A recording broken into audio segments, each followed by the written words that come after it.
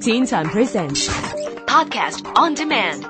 Log on to podcast.rthk.org.hk. Teen Time Podcast on Demand.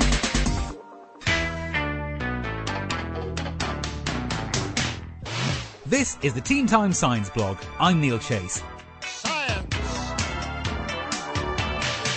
Most people will spend between 1/4 and 1/3 of their lives asleep.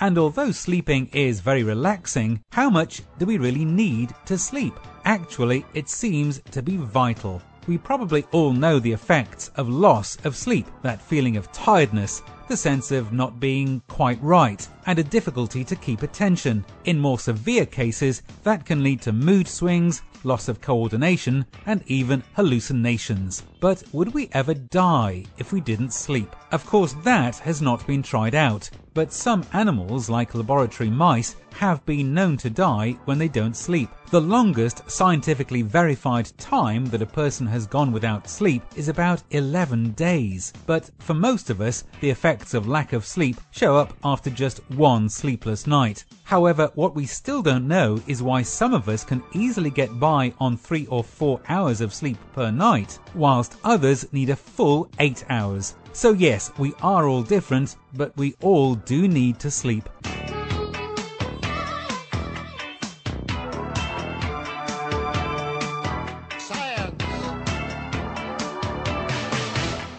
If you wear contact lenses, then you'll know that you have to take them out at night to give your eyes a rest. But what if it was the other way around? That you put your contacts in at night and then took them out in the morning, and that left you with perfect vision.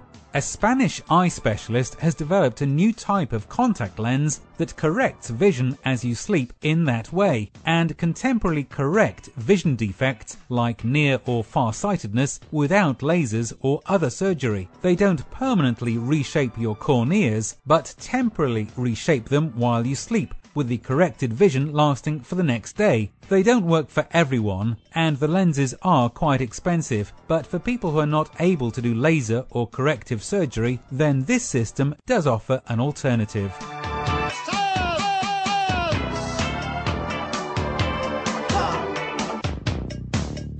You might have seen in the media recently that different countries around the world are debating whether whales should be hunted again or not, and if so, then how many is the right number?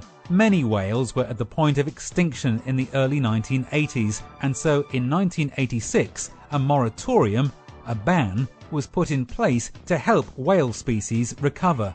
However, some loopholes in the ban meant that countries like Norway, Japan and Iceland could still continue to catch a small number of whales. Now, those countries say that whale stocks have increased over the last 20 years, and so wider whale hunting should be allowed.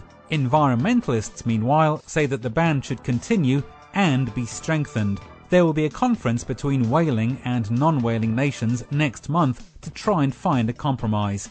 Personally, having seen whales in the seas off New Zealand a few years ago, I thought they were the most amazing creatures I have ever seen. Man doesn't need whale meat or whale products anymore, and the sight of whales being hunted and killed is both disgusting and barbaric.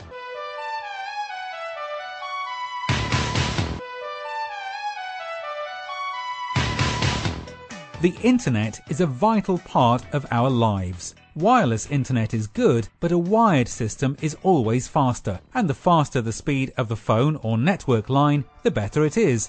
Fiber optic cables offer amazing speeds, but to replace all those old copper phone wires with fiber optic ones everywhere is almost impossible and would be very expensive. However, scientists are now working on using old phone lines, but with a new internet delivery system that would enable the copper wires to achieve internet speeds of 100 megabits per second, which is as fast as many fiber optic systems. The problem is that those speeds can only be sustained over distances of around 1 kilometer, and for it to reach remote areas in remote countries, then that technology needs to be improved. That might take a few years, but that could bring fast internet speeds to remote users who have never experienced it before.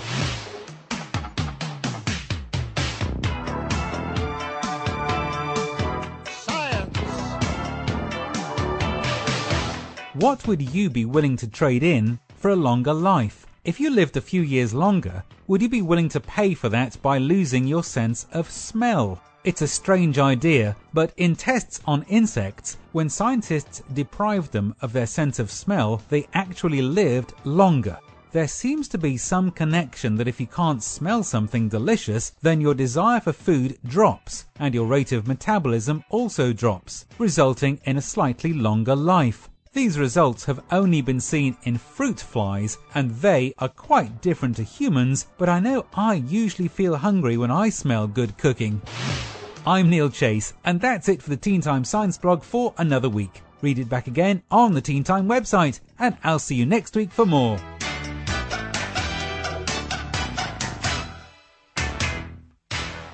Teen Time Presents Podcast on Demand. Log on to podcast.rthk.org.hk. Teen Time Podcast on Demand.